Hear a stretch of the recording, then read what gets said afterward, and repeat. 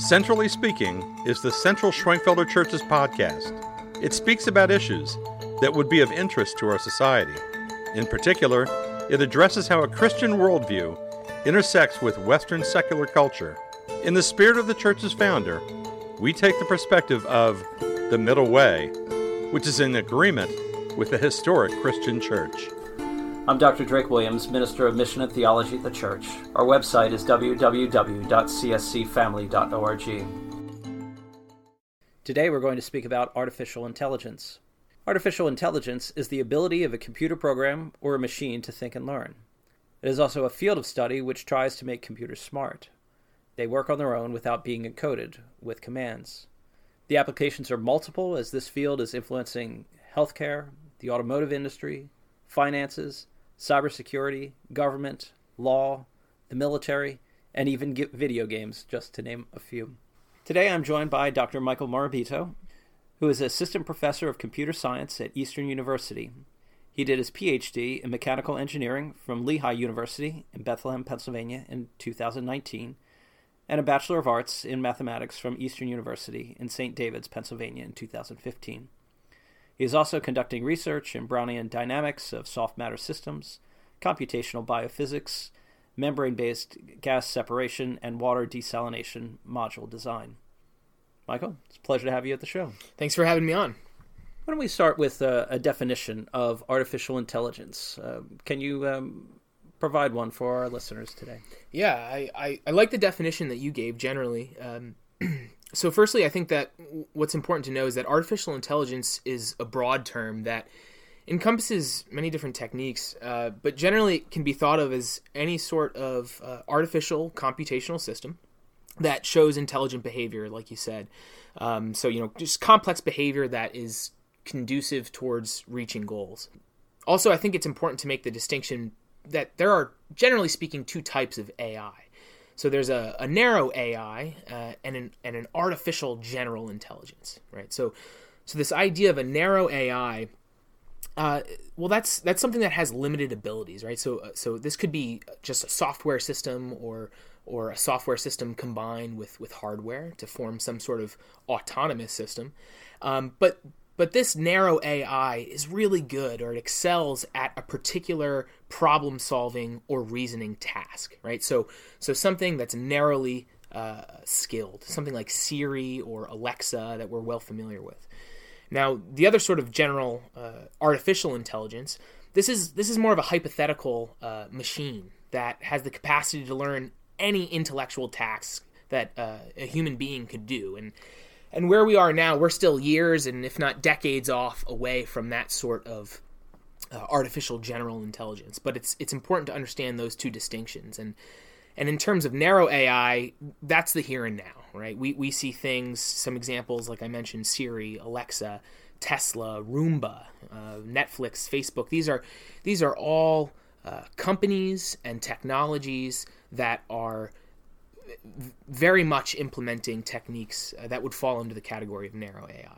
Okay, so you're then saying that if with these two definitions, at least a narrow artificial intelligence, most of us have already been exposed to this and on a daily basis, if we're, let's say, Facebook users or watch Netflix. Absolutely, and let's unpack this a little bit more here. So before I go into a specific example, let me give perhaps a more specific definition. So artificial intelligence is the study of an agent that is able to receive percepts from an environment and execute appropriate actions that would otherwise require some level of human intelligence. So let me put that in different words here.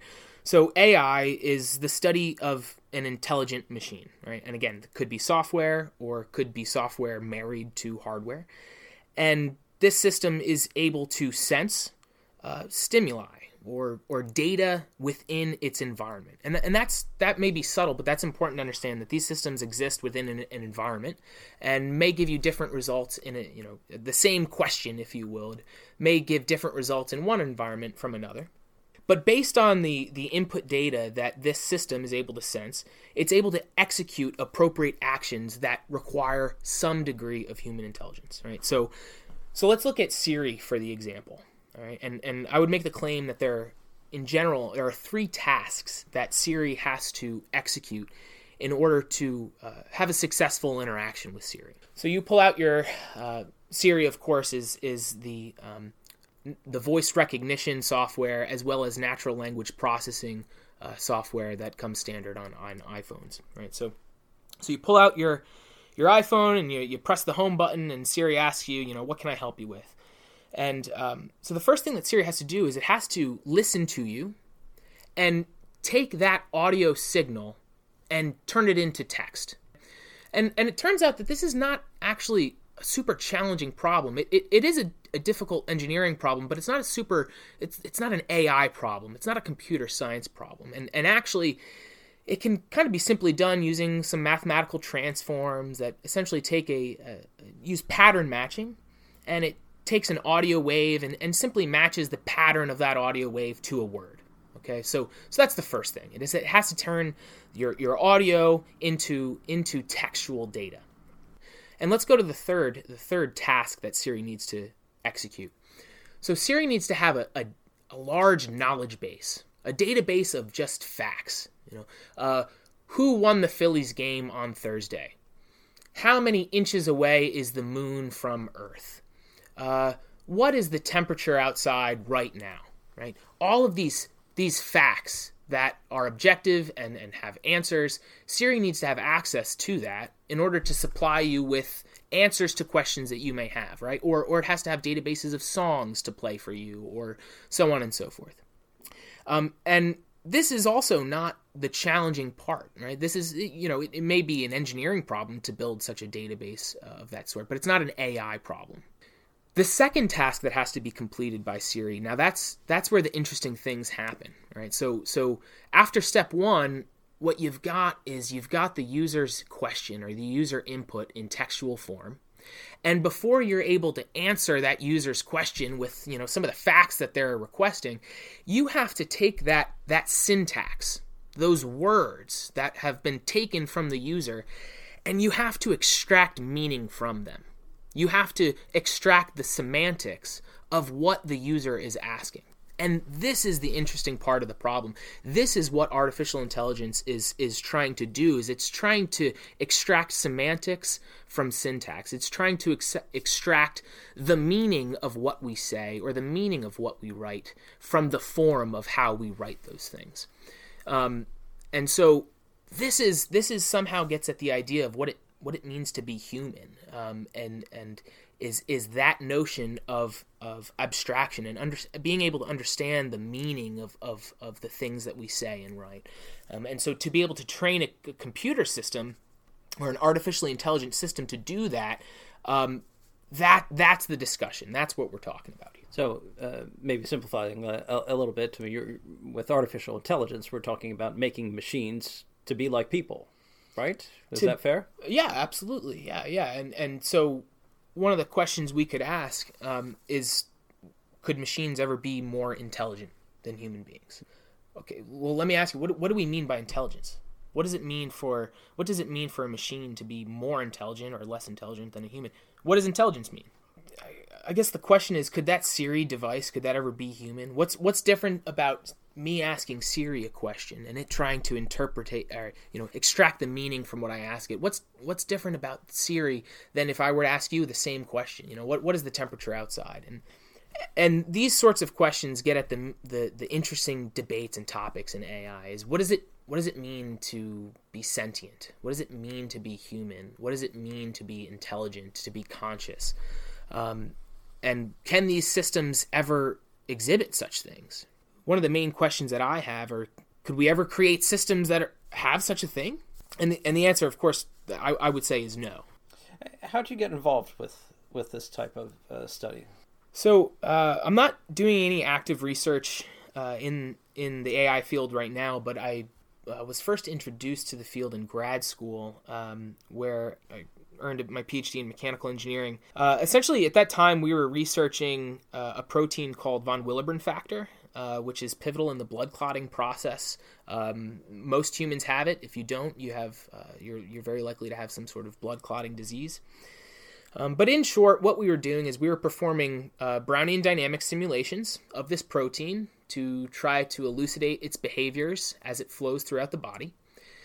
So we performed these simulations and got out of these simulations very complex data that was hard to understand, and it's hard to analyze that data. So we used machine learning algorithms, which is very closely related to artificial intelligence. But we learned used some machine learning algorithms to try to better understand our results and extract patterns that we wouldn't have otherwise been able to see, to help us answer the question, essentially, what does this protein need to look like? What does the general macromolecular structure of this protein need to look like in order for it to facilitate its responsibilities in the blood clotting process? Right. So that was the question we were asking, and we used some artificial intelligence algorithms to help us do that. What are some of the more fascinating discoveries about in this field that some of our listeners would be well familiar with? Popular in our culture now is a discussion about self-driving cars. And one fascinating discovery that I've been following is just self-driving cars. And in 2014, Google made the first self-driving car to pass a state driving test, and that was in Nevada. And we've made tremendous improvements since then. I think of companies like Tesla, just how far that they've come in that technology. Also, I've been filing. Are you familiar with the? It's an ancient Chinese game called Go. No, I'm not. So this is it's ancient. It's thousands of years old. It's a game called Go. It's played on a board with stones. It's a 19 by 19 board, and stones are played on the vertices of these 19 by 19 grid, and it's an incredibly difficult game. The possible move space, so how many moves you could make in this game, there's something like 10 to the 137 possibilities. So it's far too large of a system to be fully known by any algorithm. So the reason I think this is interesting is because some of the latest advancements in artificial intelligence have been with this game. And although those advances have just been in a game, the techniques that they have employed to bring mastery of these algorithms in playing this game are transferable to other technologies. So there's actually a documentary out right now. I believe it's called AlphaGo, and it's a whole story about the technology, the artificial intelligent algorithms that have gone into this work to create algorithms that can excel at the game of Go.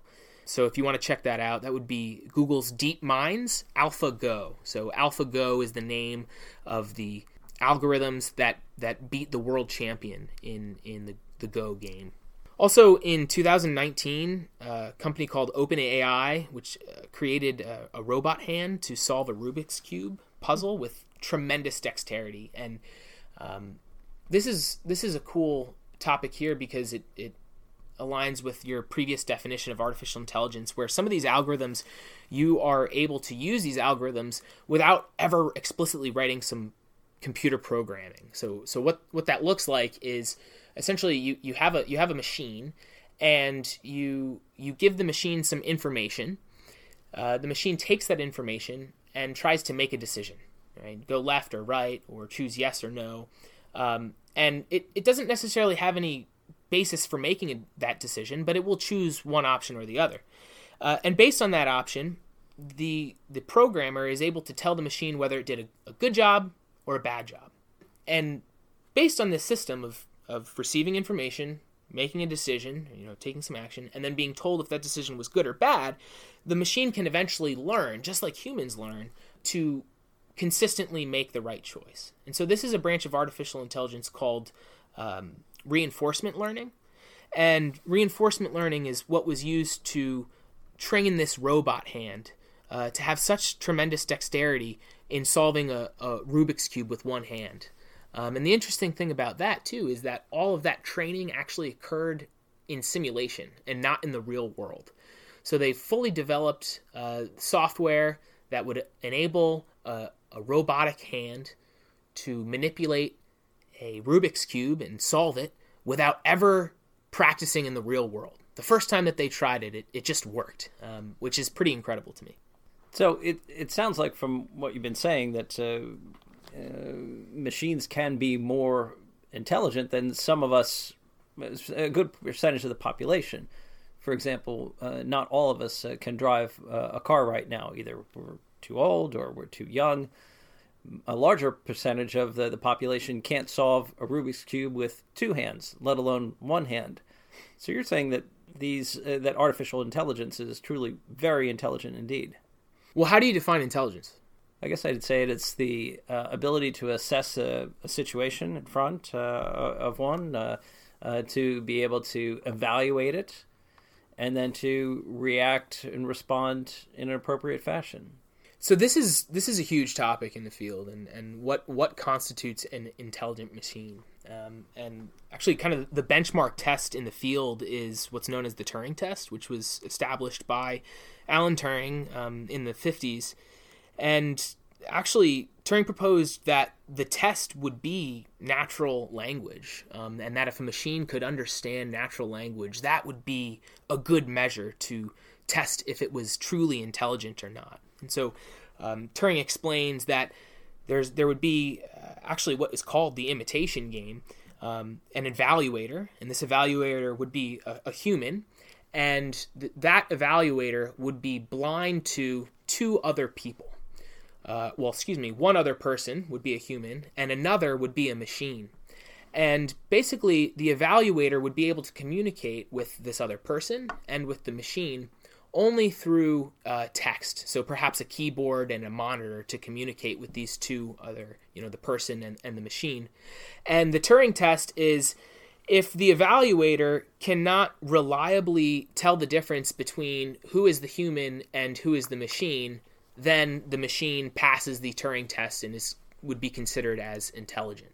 And since then, actually, the field has also developed what is called the total Turing test, which kind of extrapolates that idea to also include spoken word, right? So if you could have a conversation with a machine and not be able to distinguish who the human is and who the machine is, then that would be a truly intelligent machine. And also, furtherly, there's also been the truly total Turing test, which kind of adds a layer onto that as well. And these machines can be very intelligent. It seems to me that they can be used for good and it can be used for evil. Why don't we talk about some of the good right now? And interviewing you during the time of the coronavirus and the lockdown we're having in this area, can artificial intelligence be used to help treat human beings that are suffering from this virus right now? Yeah, so there's two ways that I kind of think about this question. There's one in the sci-fi AI way of thinking of this artificial general intelligence machine that is a nurse robot, right, and is able to take care of us. And of course, we're not there yet. But what I would like to say about that is that Christians shouldn't be afraid of that idea, right? And that all of AI, these are tools that we are creating, and we are creating these tools. They could be used for good. They have good application, and they have harmful application. And to cast that into other words, these tools can be used for human flourishing, or they can be used in ways that hurt human flourishing.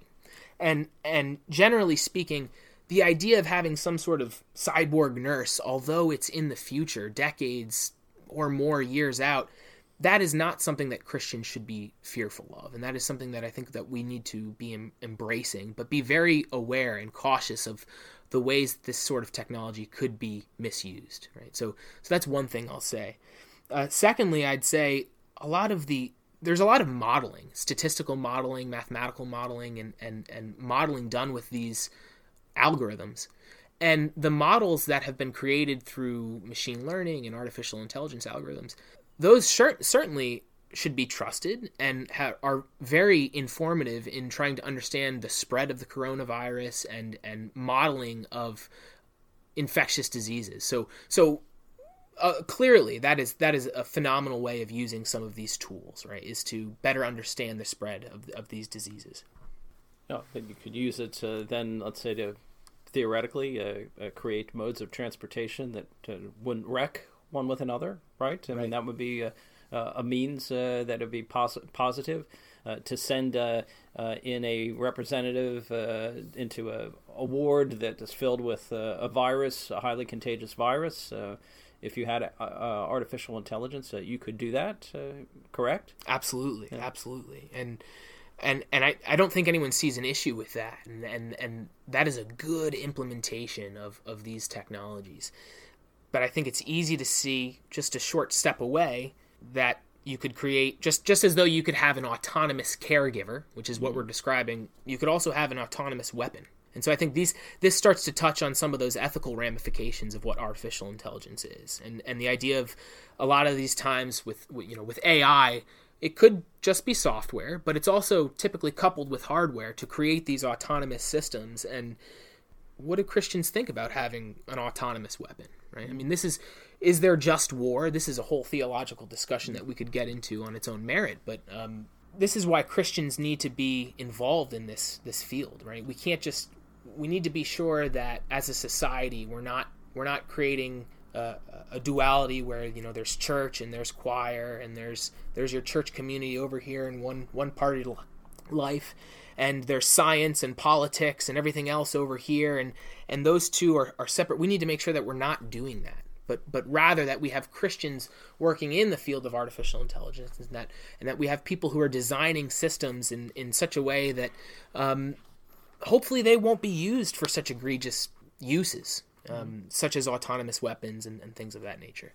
So artificial intelligence could lead to a good decision, but then it could also lead to a bad decision if we leave robots, machines, and the ability to think for themselves. Furthermore, if it's programmed by somebody who has morals, it might lead one direction. If it's programmed by somebody who doesn't have morals, it could lead to another. Can you speak to that at all? So, ethics in this? Yeah, all of these systems, right? Artificial intelligence systems are, in the end of the day, they are decision-making systems, right? They make decisions and take actions. So whose decisions are they, right? When a machine makes a decision, who bears the responsibility for the results of that decision? And I think that is where the real discussion is had. So there's no doubt that we as society, we of course could create an AI system that's capable of killing. We of course could create an AI system that's capable of misleading people, of preying on them, right? But the question is not if we could create these, but is there ever a permissible scenario where killing using AI would be okay? Is there ever a permissible scenario where some sort of another act would be okay? And I think that is the ethical debate. Imagine fighting wars with fully autonomous systems against people who plausibly would not be able to do that, right? Sure, it may minimize the loss of life, but is that an honorable way to fight war? Is that, if fighting war is okay, is that how Christ would have us fight war? Where the one group has no risk and the other group bears much risk, right? Where somebody flying a drone can't be hurt, but the person on the other end can. Some of the other ethical issues related to AI are privacy and surveillance, right? So these models, generally speaking, are trained using enormous data sets. And these data sets often include information about you and I, right? Things that are taken from our Facebook accounts or Amazon, all of these different areas, right? So imagine with me the scenario where there's a model, an AI algorithm that's trained using a huge data set that incorporates our data. So imagine a malicious user, and this has actually been shown that what a malicious user can do is take that model that's been trained using an enormous data set and query that model or give it some input parameters in such a way that it's able to find out identifying characteristics about the training data set. What that means is there could be companies like Facebook and Google that are using our data to train models and then making those models publicly available. And the problem is that some bad actors could take those models and get information about you and I. And so what if the model that was used, hypothetically, contained our names, our social security numbers, and maybe our credit card numbers, right? So it is possible to, from the back end, work out identifying information about you and I, right? So that this is why privacy and surveillance in these systems is such a big discussion. And I mean, you can also look at the mass surveillance that China has implemented of its people. And in fact, just last month, a Chinese company said that it has developed facial recognition technology that can identify people even when they're wearing a mask, right, during coronavirus. That's astounding, right? That there's a facial recognition software that can only see a third of your face and still identify who that person is. That's incredible. So becomes then important for those with a moral backbone not to sit on the sideline for this. Right. Yes. Yeah. And that's why we need to engage in the conversation now before these problems are already full blown in society. Right? And what does that mean, to engage in the conversation, and where would people with a moral backbone do so? That is why we need people who are going to get higher educations. And that's why they need to come to Eastern to do it. You know what I'm saying? No, but seriously, that's kind of we need Christians that are going to go get higher educations, and we need Christians that are going to go be in this field and design these technologies. There are end users of these systems, and there are developers of these systems, and we need to make sure that we're getting godly people developing these systems. And for those who don't have the opportunity to get an education in this, what do you feel that, say, the church's role ought to be in this? Are you suggesting not only support, but are you suggesting other means? Yeah, it's just to at least engage in conversation and not allow this to be a topic that is something other than church, something outside of church, but rather that the church is relevant. We are here today, and that we are going to face the issues of today head on and talk about them and not let them be something other. That is what I mean to say. Well, thank you very much, Mike, for being our guest today. And thank you to our listeners to listening to Centrally Speaking, a broadcast ministry from the Central Schwenkfelder Church here in Lansdale, Pennsylvania. Our website is www.cscfamily.org. If you're in the area, we invite you to our Sunday morning services, a traditional service at 9 o'clock a.m. with organ and various choirs. Our praise team leads a contemporary service at 10:35. Sunday school, where we talk about issues such as this, happens at 9 and 10:30 for adults, and there's a youth Sunday school at 9 o'clock a.m. We warmly welcome you to join us.